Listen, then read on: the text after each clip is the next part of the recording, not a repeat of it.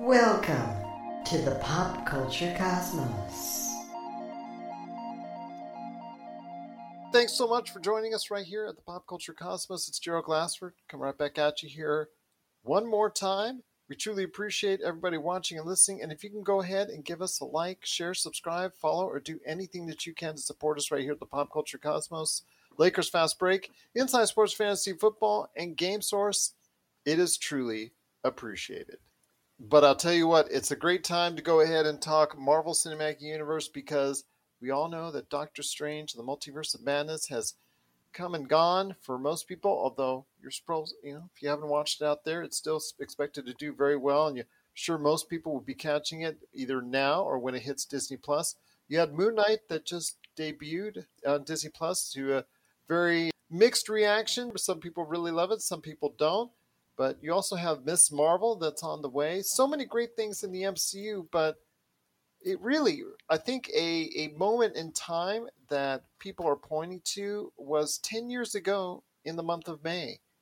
10 years ago in the month of May, 2012 was a very important part of what we see now in the Marvel Cinematic Universe because that was when the Avengers debuted in theaters, and the success of that movie, of that film, was the key integral part of Kevin Feige's plan to go ahead and go forward with the Marvel Cinematic Universe. Had it not been successful, I don't think we would be seeing today what we've seen today with the Marvel Cinematic Universe. And who better to talk about the Marvel Cinematic Universe is a good man indeed. You got to go ahead and check out what he's doing today at the MCU's Bleeding Edge each and every week. Him and his co-hosts and his guests and everybody there, his wacky crew of people that from all over, they go ahead and talk about what's going on in the Marvel Cinematic Universe.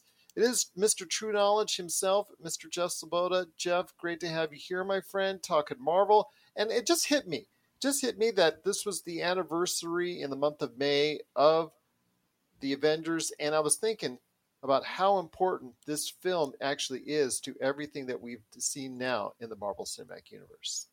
You know what? With the Avengers, it was what it was as far as that big event that the MCU really needed. And it, going back into the years at Comic-Cons where Kevin Feige started to describe what he saw for the Marvel Cinematic Universe, starting with Iron Man, then going into the Hulk, and then going into Thor, then going into Iron Man 2, then going into Captain America, the first Avenger, and leading into the events of the Avengers. People were excited, but I don't think people really had a total grasp of what was going on with the Avengers and this whole overarching MCU ideology until they saw the Avengers, until they said, I get it. I see what they've been building up to.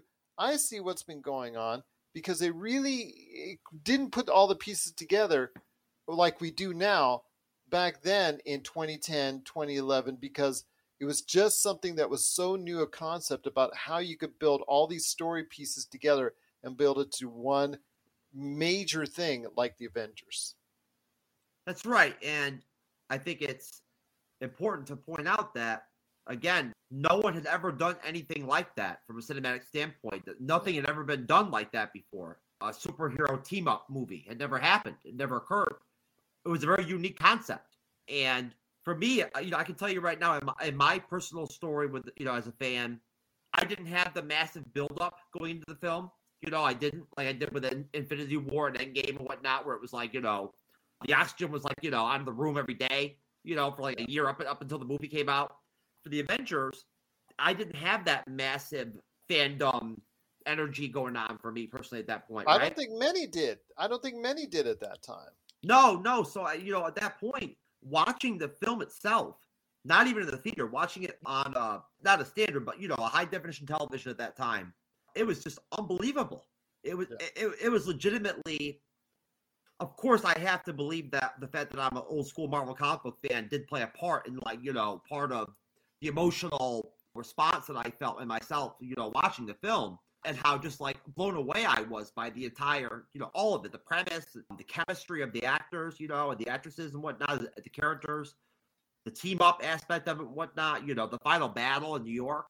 I mean, just overall, it was something so new. For at least for me, again, I think probably more so because I'm a comic book fan. I just could not even believe it at times. Like watching, I was like, "You got to be kidding me!" Like seriously, just like Doctor Strange 2 with the Illuminati. Well, the thing is that it caught everybody by surprise. Even when Kevin Feige spelled it out at Comic-Cons leading up to the Avengers that this is where he wanted to go with it, people were kind of like, okay, I'm kind of into this, these superhero movies, that's great and all that, but, oh, wow, it's leading up to something where they're all coming together. Oh, that's kind of new. That's kind of out of the box idea. That's kind of something that you only see in the comic books. And that's something that, again, taking that world of the comic books, taking some of the best parts of it, changing some things around that maybe won't float as well from the comic book area to a movie landscape, but then go ahead and putting it out into an Avengers, which that movie back in 2012, it was a pretty good movie, still a very watchable movie. It is not quite on everybody's top of the list as far as the MCU is concerned, but when you have 28 MCU films, it's really hard to say, okay, this one's going to stand the test of time. But I think for what it was and what it needed to be, it did just fine. I know that people have some issues with the story and what Hawkeye's role was and some of the other things that was going on within the context of the actual film. But getting to you now, Jeff, with your thoughts on when you stepped into that theater in 2012, what exactly did you think about going into it? And then you watching it, what exactly were your thoughts coming out of it? I guess it was my buy-in into the Marvel Cinematic Universe, my gateway, my link, my stepping stone that actually connected me. Yeah. Just like the connective tissue with the Marvel Cinematic Universe, in the Infinity Saga, it connected me to the movies, Yes. to Marvel Studios. And I feel like the movie itself, yeah, sure, it's flawed in some ways and whatnot and everything. And of course, as a content creator, as a Marvel Studios content creator, I'll rank it and all that, play that game and all that and everything. But I personally do honestly feel, and I always have, that the film should be in its own category. It should be set aside from Age of Ultron, Infinity War, Endgame. It's in its own place in history. That's how I feel personally. I really do. Well, it's so important because it's the first time that this type of concept and everything leading up to it, that you have these type of movies. We've seen trilogies. We've seen sequels. We've seen things before as far as set up other parts of the story. The Star Wars universe, for example. But we've never seen where actual movies taking place at different parts of this universe were all coming together. We're all like threading itself into each other, into one completion as far as the big part of it, the big stage of it was the Avengers. And you're right, for movie history, it is important. Not just the fact that it earned over $1 billion. That's yes, that's great and all that. But the fact is that it led to a realization for everybody out there that these type of things in the movie universe, they can happen. They can happen as far as that type of ideal. And you're right. It was the first time for many, including me, who had not seen all the MCU movies at that time. Now I've since gone and seen everything since then. But for me, it was my buy-in as well. I mean, I had only seen a couple movies of the entire list up until that time. And then I walked into the theater and I saw the Avengers and I'm like, wow, this is what grandiose plan is made by Marvel for this universe. I got to go ahead and make an investment into this because it looks like if they're going to go ahead and go to the trouble and go to the lengths that they did to go ahead and put all this together, I got to go ahead as a new fan of the MCU, got to go ahead and make that investment as well. That's right. And I think that, of course, in the fandom, you're always going to have people of different ages. My daughter came on The Bleeding Edge a couple weeks ago and did a segment on this with me. She's 17, Isabella. She came on the show as a guest, and we talked the Avengers. We heard her opinions. I think she was maybe, I don't know, 5 years old, 6 years old then. Mm-hmm. So, of course, in the fandom, you're going to have your different reactions and different responses to the Avengers, as far as like, what some of the fans, younger fans, maybe, versus the older fans, and all, you're going to have some different opinions with the film. But I just feel like, for me, the ensemble cast, the original 6 Avengers, it was their start. It was their proving ground. It was their chance to develop that chemistry, to be out there together as a group and whatnot and everything, and bounce off each other and be a team. And of course, now for me, those actors and actresses, regardless of their politics or their stances or their beliefs and whatnot and everything, they are like blood to me. They are like, they're like gods. They're like, you know what I'm saying? Like, they're so important to me. They're so important to the Marvel Cinematic Universe. I don't want to overdo it or anything, Gerald, but, like, honestly, man, the original 6 Avengers, I have reverence for them. When I think of Scarlett Johansson and what she did with the Black Widow character overall and whatnot, but, I don't want to go too far, but the Avengers started it. Yeah. Without the Avengers, you don't get an Endgame. Without the Avengers, you don't get Infinity War. You don't get all the crossovers we got in Infinity War with all those different combinations of characters and whatnot and everything that powered the film. You don't get that without the Avengers. And Loki, Tom Hiddleston, started there. Really started there. Really catapulted himself in that movie. Set himself, out apart.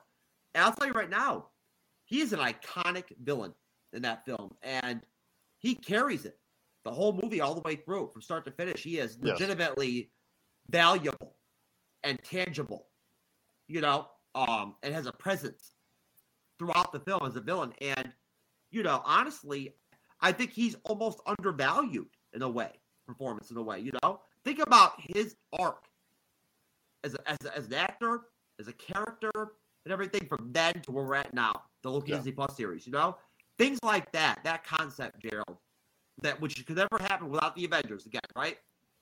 Things like that. Look at that conversation itself. He went from a character that was basically a one-off, or could have been very much a one-off in the original Thor movie, to someone, like you said, that played a huge role in the success of the Avengers, to continuing his character forward, where people now really appreciate and love the character. And in fact, Disney recently reported that Loki, the TV series, was the most popular Marvel series on Disney Plus, earning the most numbers, and it is far and away one of the most appreciated as far as in the series as well. So yeah, it is the most popular of the Marvel television shows on Disney Plus. So that was something, again, that's attributed to Tom Hiddleston and his great performance that people remember from Thor, and especially from the Avengers. When it comes to the Avengers, my friend, and with the kind of lasting impact it had for years, and that they were able to go back into it with Avengers Endgame. Over the years, you saw the effects from it and the fallout from it with Captain America and the Winter Soldier. You saw it with Avengers Age of Ultron. You even saw it with other movies within the Marvel Cinematic Universe. You saw it with Iron Man 3. Iron Man 3, he was suffering from PTSD from those issues, and that's something that he had to overcome as well. So that's something really people needed to go ahead and understand as far as what is the impact of that movie.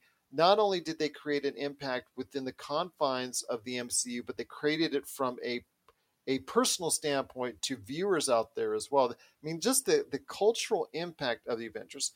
Is it going to be ending up as one of the biggest movies of the series? No, there's going to be probably 10, 15, maybe even more movies that will earn and generate more money lifetime than the Avengers. But the cultural impact that the Avengers has is going to be something that's going to last a lifetime. Yeah, and it started the hatred in the movie industry towards Marvel. Yeah. It did. Yes. It set that tone right there because of like the power of it, the impact of it, the popularity of it. Culturally, you know what I mean. And from a cinematic standpoint, it was a game changer. Yeah. It changed the movie industry. It did completely. Honestly, the movie industry will never be the same after what Marvel Studios has done, what Kevin Feige's done. Well, after the Avengers, like you're right, the movie industry has not been the same since, as far as the mindset for those against it and those trying to duplicate it with their own universes. DC stands out, but there's been other individual universes that have tried to go ahead and copy that same formula. Nobody knows right now what to do other than what's already popular, the superhero films, the Marvel stuff, you know what I mean, the DC stuff, whatever. Right now, nobody really does know in the movie industry what is the next zeitgeist, like, you know, what is the breakthrough genre. It's not there yet. It just isn't. And you know, that's whatever. It's another conversation. But overall, again, there's a massive evolution throughout the Infinity Saga that you watch, you know, on the screen from film to film to film to film, with so many different aspects of production and of digital effects and CGI. Look at where things went from the Avengers to Endgame, visually, right? I mean, honestly, I feel like for me, you can't not point out how much of a integral part the entire evolution and lifespan of the original 6 Avengers, Captain America, Tony Stark, Iron Man, Black Widow, all of them, Hawkeye, all of them, right? Thor. Without the Avengers, you don't have that life cycle. You don't have that 10-year, you know, mark where you've got those actors playing those characters and whatnot and becoming so iconic, you know, and evolving over time, right? With their roles, the actors evolving, the characters evolving, as the films are evolving. Honestly, watching the whole thing, beyond the Avengers, watching the whole evolution just go on from year to year to year, it's just been remarkable. And again, I feel like, in a way, I don't want to say that nobody cares about the Avengers anymore, because that's not fair. It's not true. People do. But at the same time, I think that it's nice to have this 10-year anniversary deal and have a chance to kind of, like, you know, have a moment like this and whatnot here and there. Because it is important to, like, point out some of these aspects of the film, what it did. And at the end of the day, from a human being standpoint, from an emotional standpoint, from a standpoint of the impact the film had on actual human lives, mental health, the condition of life, quality of life, the Avengers was stunning to watch. It was stunning. It was massive. It was stunning. It was game changing for me, and I literally was awed and just could not even believe it watching it on screen go down. I just could not even grasp that. I was dumbstruck. You're listening to the Pop Culture Cosmos. Don't touch that dial. Wait, do people still use dials? You've heard others, but nothing could prepare you for the shameful stupidity that is the Jock and Nerd Podcast. Hear Imran. So if you offend everyone at once, it's a wash. I've covered everybody. Anthony. Sorry, I was texting. Say that again. And Rug Boy. Yeah, whenever there's a snowstorm, my Slack hole tightens up. As they talk over one another. Just exactly the same as Terminator. We're talking over each other. It's fine. Sorry. Swear and ask you for money. Just give us the money. The Jock and Nerd Podcast. It's campy, silly, goofy fun. Jock and Nerd. But what it did at the Avengers, by going ahead and just using it as that base, and again, we saw this later on, using it again and going back to it from movies that, like we saw with Iron Man 3, where Robert Downey Jr.'s character, Tony Stark, suffered from PTSD from the effects of the Avengers movie. And then you had, again, the fallout from Captain America, the Winter Soldier, effects from that there. And then you saw, again, with Thor, with all the characters involved, you see the effects it had. In fact, they go back into it again in Avengers Endgame over the course of the next 10 years from the Avengers, and how successful it was and what it built upon it. To me, again, it just seems like when you branch out the MCU tree, it starts out as a nice little shrub with some little sprouts going a little far.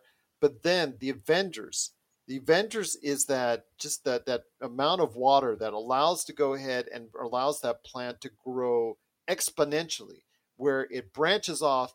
The whole MCU branches off in so many different directions, and it expertly comes back and winds itself back together in Infinity War and Endgame. But there's always the lasting effects of what happened in the original Avengers, and then we see that callback to 2012 and how that played a key role to the Avengers and how that played a key role in the movie itself in getting the stones spoiler alert, in the end game, that from that area, because there were 3 at that point in time in the same place, right around the time of the Avengers. So that's something that was just very good callback. And it shows that Kevin Feige and the Marvel hierarchy understand the importance, the cultural footprint, as my friend Rob McCallum, writer-director Rob McCallum, always says about what is the cultural footprint of what we've seen. And the Marvel Cinematic Universe, a lot of that footprint can be led to directly to what happened in the Avengers. And what about the actors, the actresses, the characters, their relationships? Think about Tony and Steve, right? You know, and Yes. like that was the buildup. That was the start of it, right? To Their Civil relationship. War. Yep. And that started it. That was the building block that brought us that dynamic. It was. And to watch the film now, right, and see them as actors out there and playing their characters, right, for the first time, interacting with each other, bouncing off each other and whatnot and everything. It's not perfect at times. You know what I mean? It's like my video earlier, Jared. So it can be choppy a little bit here and there, you know? Yes. But as a movie, if you looked at it as a straight movie, okay, it does a lot of things in generic fashion. It does a lot of things in straightforward fashion. It's not going to be, I think, with a lot of people, their number one Marvel Cinematic Universe movie. It's a good movie. And that's one thing when you have a big movie like that, it just needs to be good. It just needs to further the universe. It just needs to tell a good story and just needs to execute it well enough. And I think that's what it did. It wasn't going to be what many consider the best movies in the mix. Avengers Infinity War, Captain America, The Winter Soldier, or any of the other movies that are out there that are always highly rated. It's there in that, okay, it's right there 5 through 10 list. So it's good. It's very good.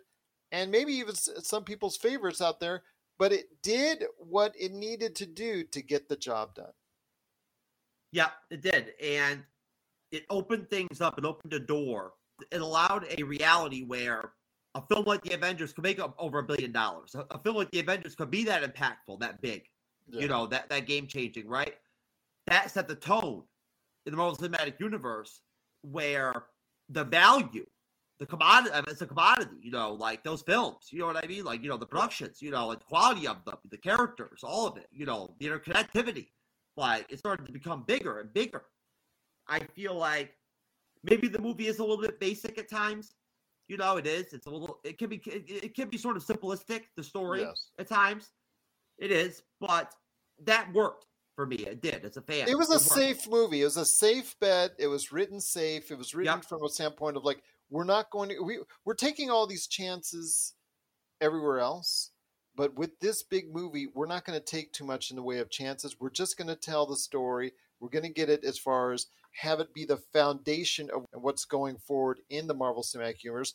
A lot of these movies that are upcoming in the next decade will be playing off of the events of what happened in the Avengers. So we're just going to play it safe here and let it build forward from there.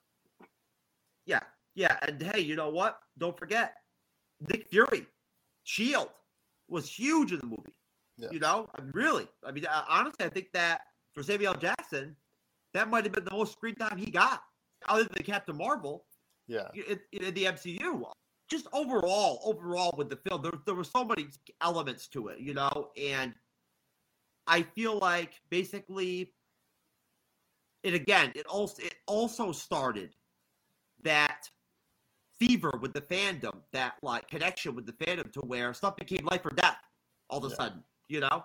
It did. Yeah. It became that big for people, right?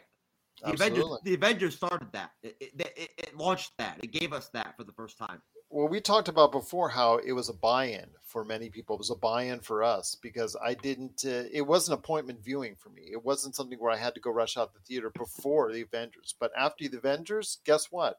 I'm there in line as soon as I can to go check out every MCU movie since. And for me, that started with the Avengers. And I know it sounds like it started for you, and I know it started for millions of other people, is that the Avengers created this event where Marvel Cinematic Universe movies, films, television shows, events were can't miss things that they actually had to go ahead and check out.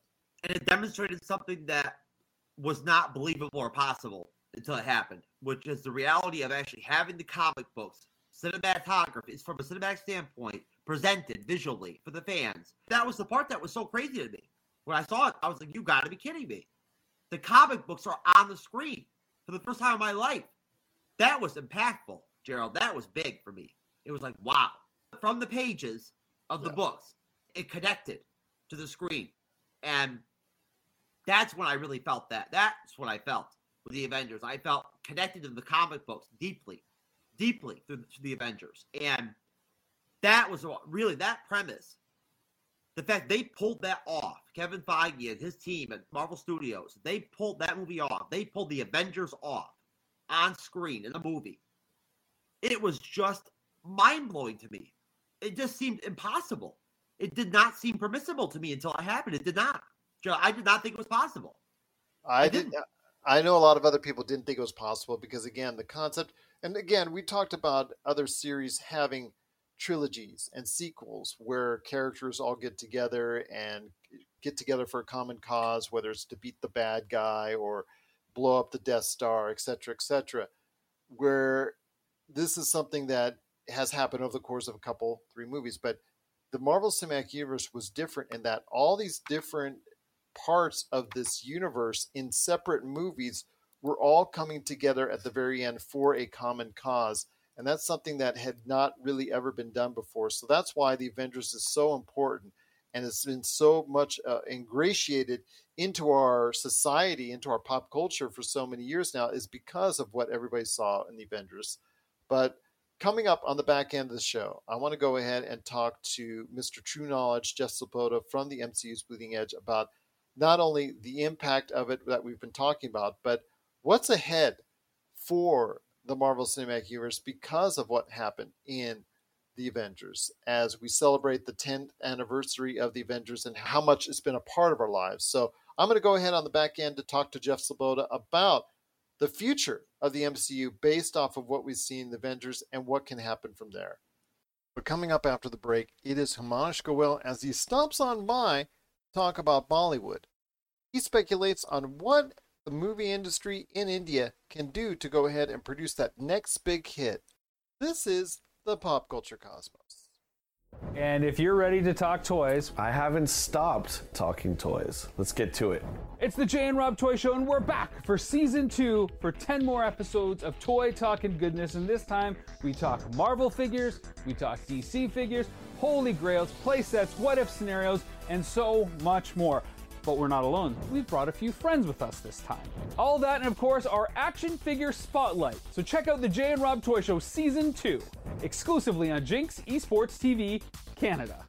Check out what's been going on with the Pop Culture Cosmos Show and the PCC Multiverse. People are just losing their minds trying to consume Marvel products right now, and I don't blame them. This is some of the best entertainment you can get on TV and big screen right now. If something's going to be successful now, they look at the mentions, they look at the likes, they look at the retweets and the tweets and the subtweets and the tweets, and they look at all of that to say, okay, this is actually going to garner a lot of attention. Is it going to be enough, though? I think the fish out of water syndrome might be enough for somebody like us, because it's going to be hilarious to watch 2 stoner kids we saw barely make it through high school now live in a society that they fully don't understand because they've been stuck in a decade and never came out of it. Facebook stars, not ninja stars, okay? I know how some people take things literally, so don't throw ninja stars at us, but like the Facebook stars. Click on those. That's what we want. That's the Pop Culture Cosmos Show. And the PCC Multiverse.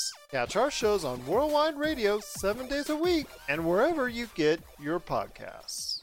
Wanted to go ahead and bring this guy on once again. He's been a guest on our show several times talking about the world of pop culture, but one of his areas of expertise is the land of India. And I'll tell you what, not only the fact that they have some great entertainment there that has actually gotten over in some small way with audiences this so far in 2022.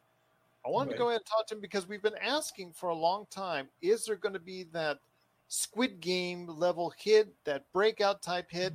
They haven't had that yet, but they've certainly gotten off to some pretty good starts with KGF Chapter 2, RRR, and the Kashmir Files. And he's here today to speculate on what that could be coming up in the not too distant future. But you got to go ahead and check him out everywhere he goes ahead and stops by as a guest on podcasts. It is Himanish Goel. Himanish, great to have you back. Yeah, same here. It's always a pleasure coming on the show. But in terms of the next big headline for this sort of like the whole Bollywood phenomenon, I think Amazon Prime has been doing a pretty good job. Yeah, and they have been getting pretty bigger acquisitions in terms of expanding the Indian name and trying to make that Squid Game, whatever that might be of the Indian version, from the Hindi religion, from Hindi. And I think Netflix was on there, but they've been having a few business plan issues lately. Their business is they're trying to solve other technological. They've got a lot of issues going on there. Yeah. So Amazon's taking that to their advantage, and they put KGF at early access where you can rent it over there. There was a show called More Than Love. I think they've started taking some of Amazon's content and making it Hindi content, and they've also had their own content that's worked in the past, like Mirzapur, or I'm forgetting their names, Panchayat, and they're trying to make shows that cater a broader audience. So hats off to Amazon, because if you look in India, the only two places they have is Amazon and Netflix, and they have the Disney Plus with the Hotstar, but they've not broadened their scope in terms of making it available to everyone. So, but there is one film that Disney is putting on all of their platforms, like certain Hindi films, and one of them named Brahmastra, and it has a huge Indian production name. The thing is, though, like I said, with those three success stories, even though they are at a limited level, they're huge in the Indian audience. They're and worldwide. KGF Chapter 2, RRR, and the Kashmir Files, they both have seen some type of success worldwide, which is a great step in the right direction. In fact, one of the films, I believe it's RRR, could be Kashmir Files, I think it's RRR, has earned, I think, combined a little over $100 million worldwide at the box office. So that's actually a great sign. That's a huge amount for a film like that. But again, as you and I both know, when we see these blockbusters with Doctor Strange floating around and all the other shows that are out there, as far as what we saw with Squid Game, I go ahead and point to that, and Money Heist, those two became international hits on Netflix. Or, like I said, with Doctor Strange, that earned hundreds of millions of dollars at the box office, and it's on its way towards earning $1 billion at the box office. That is the end goal of where you want to go ahead and get an Indian project to go to get that mass buy-in from a worldwide audience. So is there anything at all you think or you would lay money down on right now? And if not, what do you think they need to do to get to that point where they have something that crosses over so mainstream?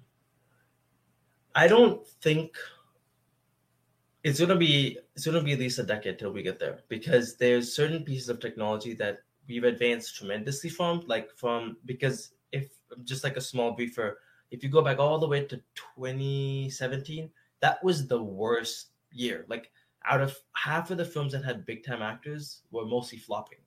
So a lot of the Indian actors, the highest film with an Indian actor is like a 300 crore, but the highest grossing film that's in the Pan India section is KGF Chapter 2, just India box office collection standing alone. But if you look at worldwide stands, a lot of the Telugu filmmakers have been upping the game lately, and hopefully because of them telling more diverse stories, they can get to expanding the horizons. Like right now, there was a film that came on Prime, and it did well in December of last year, but didn't earn so much. It was called Pushpa, and the story was very well grounded. I'm guessing that could earn 500 crore alone in India, but it might beat KGF, it might not. But it would have to, if the audience tends to like it year after year, then the numbers will start to increase number after number, and I think it's just going to grow a following, because these days after the success they've been seeing with the Telugu actors, especially the ones who started it with the Bahubali, they've started taking them in a lot of big pan-India films. So let's see how it goes. And we also want films like Kashmir Files, because those are the ones that are relatable. I feel like a lot of folks could relate to those. especially just how they scoped it, in which it was like more for an educational history sort of film. Again, I'd love to see something from India be able to go ahead and be represented on a worldwide basis that catches on, that everybody is going to be talking about. But before we head on out, tell me, if you can, about how movies that you and I in this country go ahead and see on an every weekend basis. We can go ahead and walk into go see a Doctor Strange or Top Gun Maverick and all that. Right. How does that distributed over in India? How has that become an experience similar to what we see in America? Tell me a little bit about how big budgeted box office movies are viewed by in India. So there are a lot of audiences. It's like a shade of gray, but I'll present. Well, it's an audience of 1.2 billion people in India, so I would hope it's a large audience. So it shades of gray. It would depend on the film and depend on the personality of the person, but I'll give 3 common examples. There's some that if the name is so huge, like in 2018, there was a film called Sanju. I think you would have to read about the film to speak about it, because there are things that I can't talk about. But that film with that actor in that role was a huge thing, and it just the brand name was up to its game. When the film that has a big budget, a great director, an actor that's looking for a comeback that's in that role, you're expecting a good capacity of folks to come in. A lot of the times, if it's a first-time director, reviews matter the most, because otherwise you will get an Indian audience, but if they don't like it, word of mouth goes really fast, and people just diss the film. And then you see people there's some folks in India where they're like, we can watch this on screen, and they'll wait for it to like download it, or even just watch it on Amazon Prime or Netflix. So it sort of varies, but a lot of the big budget films that do the story right and kind of get the highlight of the characters do a really good job. And some of the directors that have a brand name, like Raj Kumar Hirani or Rohit Shetty, they have developed this trust that every film will be at its mark. So it's all about the trust and how well they've narrated the story. Some people already tell from watching the trailer and teaser that how well it is. Like, I know when my dad watched the Kashmir Files trailer, he could already tell there was already a story being presented. So sometimes the trailer, if it gives it away a lot, and sometimes it does a surprising facts. Like, there was a very small, decent budgeted film called Andhadhun in 2018, and the director was very smart of just not giving away hints and clues. But when you watched it on the big screen, he did a really good job depicting the story. And because even though the starting box office location was small, it increased over the next few days after that. So it's word of mouth. It's a lot of reviews depending on who it is, and sometimes the director is small and the actor is big, and sometimes it's vice versa. It's a lot, but a lot of masala films and a lot of like hyped up films, one that have like that big star cast, or they've just been hyped up to that level. A lot of the times, if it's good, Indian audiences, when the songs come, there's like whistles and claps. It's like they make it like an actual experience for themselves. So it's a different environment over there. And if the story invests them, then they'll definitely go over there. And if it doesn't, they'd rather wait and go over there as well. Like, and sometimes those social films, if you're with a group, you tend to want to go more. So it also depends on the genre as well. If it's an action film, then you would most likely get a lot of families and individuals will come over there. But if it's more like a life film or like a drama or a love story, a mix of some sort, then the story would have to speak for itself. Again, appreciate your time and talking about what's going on over in the Indian marketplace. And if they can bring anything over to a worldwide audience, that's really going to gain a lot of interest and a lot of buzz. So that's the ultimate goal. And it's interesting to see how these big budget movies here in the States or overseas, how they are portrayed in your country, how they are presented, and ultimately how much they are seen in your country. Always great to go ahead and see how they're supported in India. Yeah. So before we head on out, my friend, just want to go ahead and give you the opportunity to go ahead and pitch anything you need to. Any social media, any upcoming appearances on podcasts? What's going on in the life of Himanish Goel before we head on out? I'm doing a lot of learning and certs, and as well applying to degrees to kind of move into the design area of the industry. April and May have been interesting. They've been interesting months.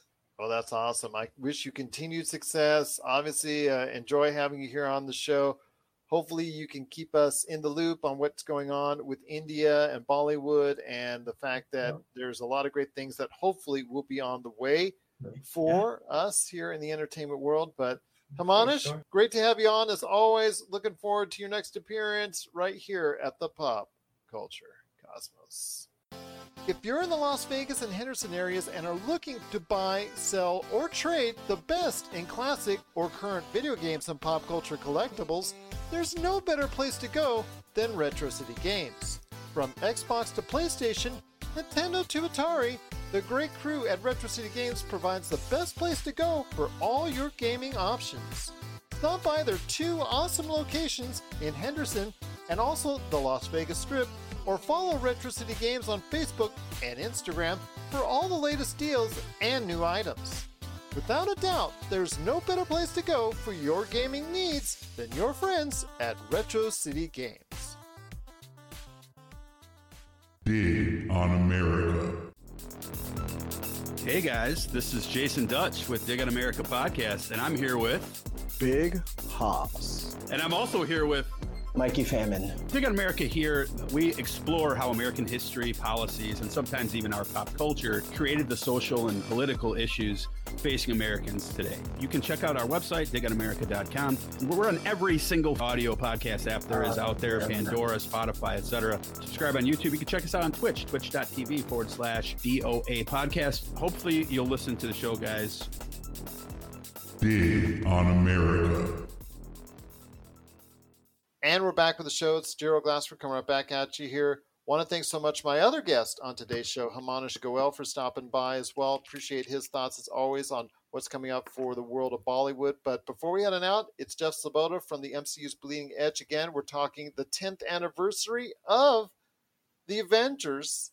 10 years of the Avengers. It has been such a cultural standpoint for us as far as where we have gone and where we go from here. We talked a little bit about the fallout from the Avengers in 2012 and all the movies that were affected by it. And in some small way, each and every MCU movie from the Avengers to Avengers Endgame had some little either reference or some little tie-in or buy-in from what we saw in Avengers, whether it was a after credit scene or something referred to in the movie or something directly relating from the movie.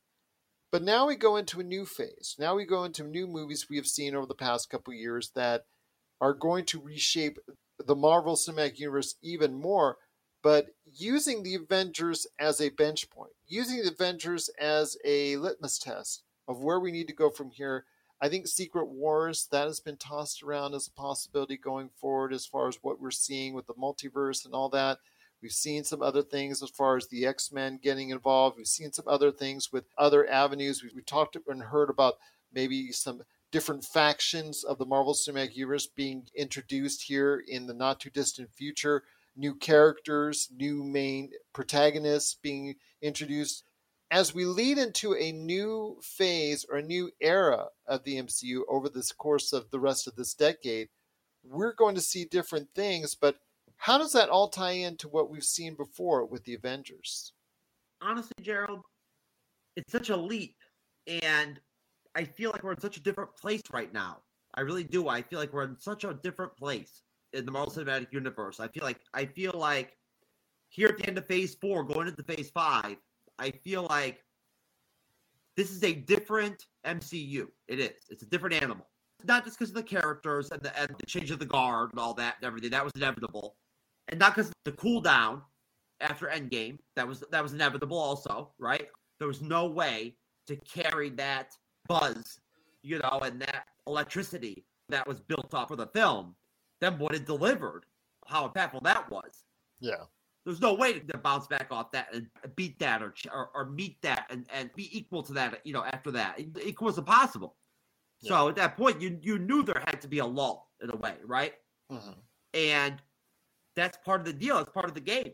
You know, if you're going to make an end game, you have to accept the reality that it's going to be that huge, right? Yeah. You know? And then one of the neat things about Kevin Feige and Marvel Studios is the fact that they knew for years and years and years they wanted to do Falcon and the Winter Soldier. They wanted to do Loki as a Disney Plus series. They think that down the road. But as far as, I guess, trying to make that connection, I'd say that right now we're really in a new place, Gerald, and I think you would agree, where the storytelling has changed a little bit. It's in a different place than we're at, than where the Avengers was at. And that had to evolve. It had to. It's part of the deal. And I feel like it's interesting in a way. I think when we actually get another Avengers film, Gerald, that will really be a point of emphasis where I'll really be able to look at the situation and evaluate from a standpoint of, I guess, the connectivity, or I don't want to say comparison, but how the Avengers stacks up to like what we end up getting out of with the Avengers 5, if it's Secret Wars or wherever they go with it, right? Yes. I think that what will be interesting to see will be, can these new characters have the impact? Can the new team get down the road have the chemistry on screen that the original 6 did? You know, it's an interesting conversation, Gerald. It really is. And when you look at series like Miss Marvel, honestly, at that time when I saw the Avengers, the concept of the Miss Marvel series was not even, that wasn't possible to me at that time. You know, I didn't think that was possible, really. Mm-hmm. I didn't think something like that would ever be made. I didn't, to tell you the truth. I mean, Miss Marvel wasn't even there at that point. But I'm just saying. Yeah. I feel like we're in such a different place, Gerald. Like in the world that we were at in the MCU with the Avengers, right, when it came out, the premise of a Miss Marvel Disney Plus series, right? It's almost like otherworldly in a way. You know what? It's very interesting seeing the change, seeing the evolution, seeing the culture change, society change with the films, with the characters. It's a lot to take in. It's a lot to talk about.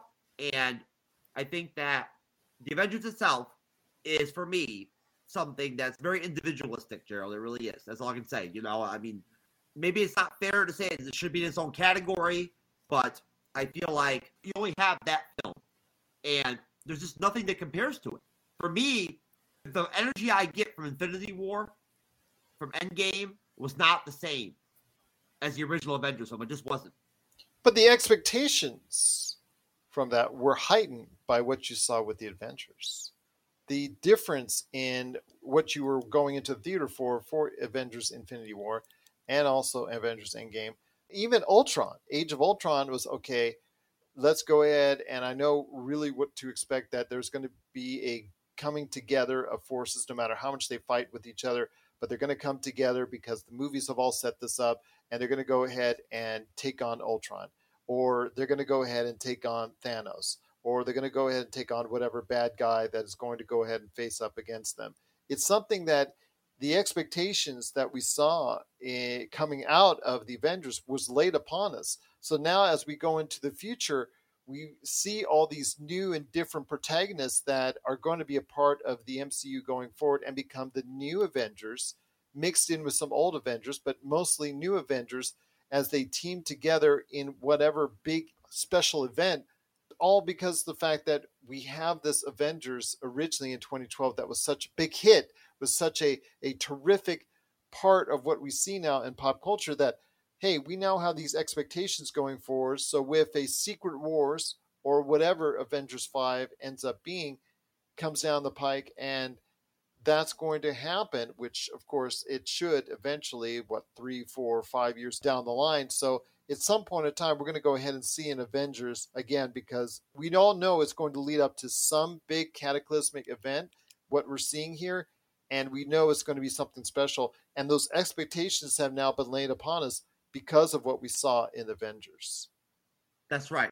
That's right. And all right, now I feel like it's going to be a build-up. We're looking at years before we get Avengers 5. Years and years. Yeah. And the fans need to be patient and realize that the formula's already worked before. It has.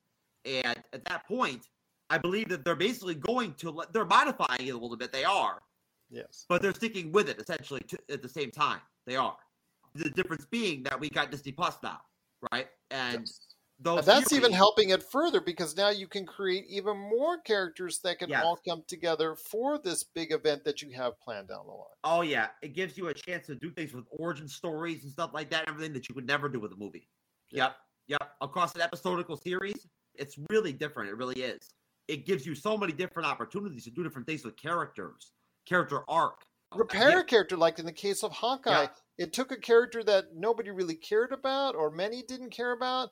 Many thought was in the original Avengers. That's what one of the main things that people have an issue with the 2012 Avengers is the way they treated the Hawkeye character, and took him since then because in the decades since he really wasn't treated well as a character, but give him this platform that he still has all this stuff going on from the original Avengers movie that are still taking place in his life, that he's still thinking about constantly, and yet build his character, flesh out his character in a way not ever thought possible. And it all stems off from the success of that Avengers movie because everything tied itself together then, and you just made yourself even better in a bigger, larger universe because of what happened with the Avengers.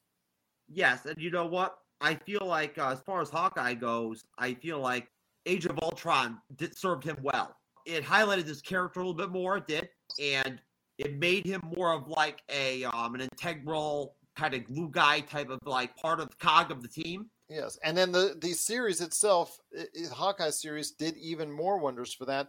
And then like going forward with Loki, you got to go ahead and see an expansion of his character. They probably didn't think this far that they would be able to utilize Loki back in 2010, 2011 when they were first talking to Tom Hiddleston. They probably said, you know what, 10 years down the line, you're going to be leading your own series. When we start up a streaming network, it's going to be the most popular Marvel series on the network. How about that? No, they probably didn't have those plans for him that far out, but his performances along the way, and especially his performance in the Avengers, allowed him to get his character fleshed out to where we've seen it today as well, where he is even going to be a part of the future going forward for the Marvel Cinematic Universe. The Marvel movies and the Disney Plus series, all these different elements in the movie industry are flushed out through them, right? They are, right? Yeah. All these different mediums, right? All these different, they're all flushed out now through Marvel. They are, which is, that's how big Marvel is. Yes. So it really is. It's that impactful. And at that point, if you want your drama, you get it from Marvel. You know, it's there. It's right there. They've got it. You know, it's in the movies. It's in the Disney Plus series, right? You want good storytelling? That's there too. You know, you want horror? They're getting there. It's coming. You want comedy? That's what I'm saying. I mean, you know, essentially, they built a, what the right word is. A juggernaut. They built a juggernaut.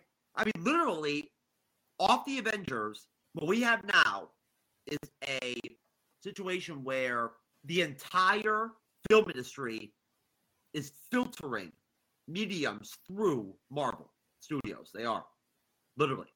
And things that movie fans want from characters from films, they're getting it from Marvel. You know, and Kevin Feige and Marvel Studios is crafting and doing things with the movies, with the shows, with their storytelling, you know, with the characters, with the, you know, with the effects to facilitate that. They know what's going on, but I can't even imagine what it must have been like to make the Avengers film, the production. I can't even imagine what it must have been like to think of the future then, and what was ahead of them, right? What was possible compared to then.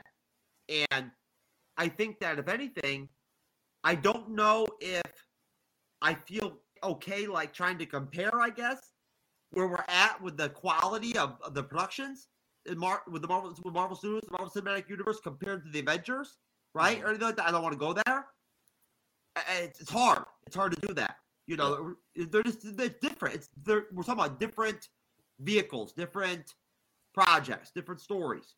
I think that, honestly, Gerald, I feel like, for me, I'll always look at the Avengers in its own place in my heart, that right now, at least, what they're doing right now in Phase 4, at least, and you're going into Phase 5, I don't see anything that they're doing that has that connection to me, possibly, or that could be that impactful. I don't think it has to be the Avengers. I don't think you have to have an Avengers film, right? With Marvel now, I don't think you have to have that vehicle, right, to create the buzz or the value or the impact. I don't think you need it. You don't. I mean, look, honestly, Gerald, we're going to end up having like 6-7 different teams in 5 years. Very well could be the case. And there you go. There's a connection right there. The Avengers caused that. They created that. Well, they've created definitely a universe that people all over the world are watching to this day. And 28 films into the MCU, the Avengers still will always hold a place in everyone's hearts that have followed the MCU closely.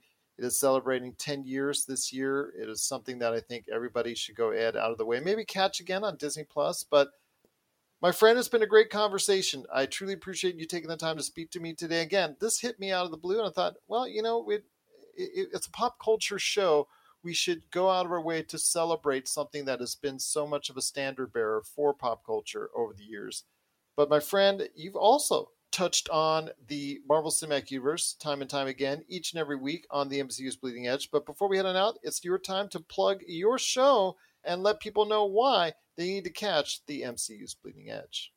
At this point, we've evolved, just like Marvel Studios, just like the MCU, to the point where our shows are not just on Wednesday evenings at 9:30 p.m. Eastern and 6:30 p.m. Pacific. We're also on Friday nights at 9:30 p.m. Eastern.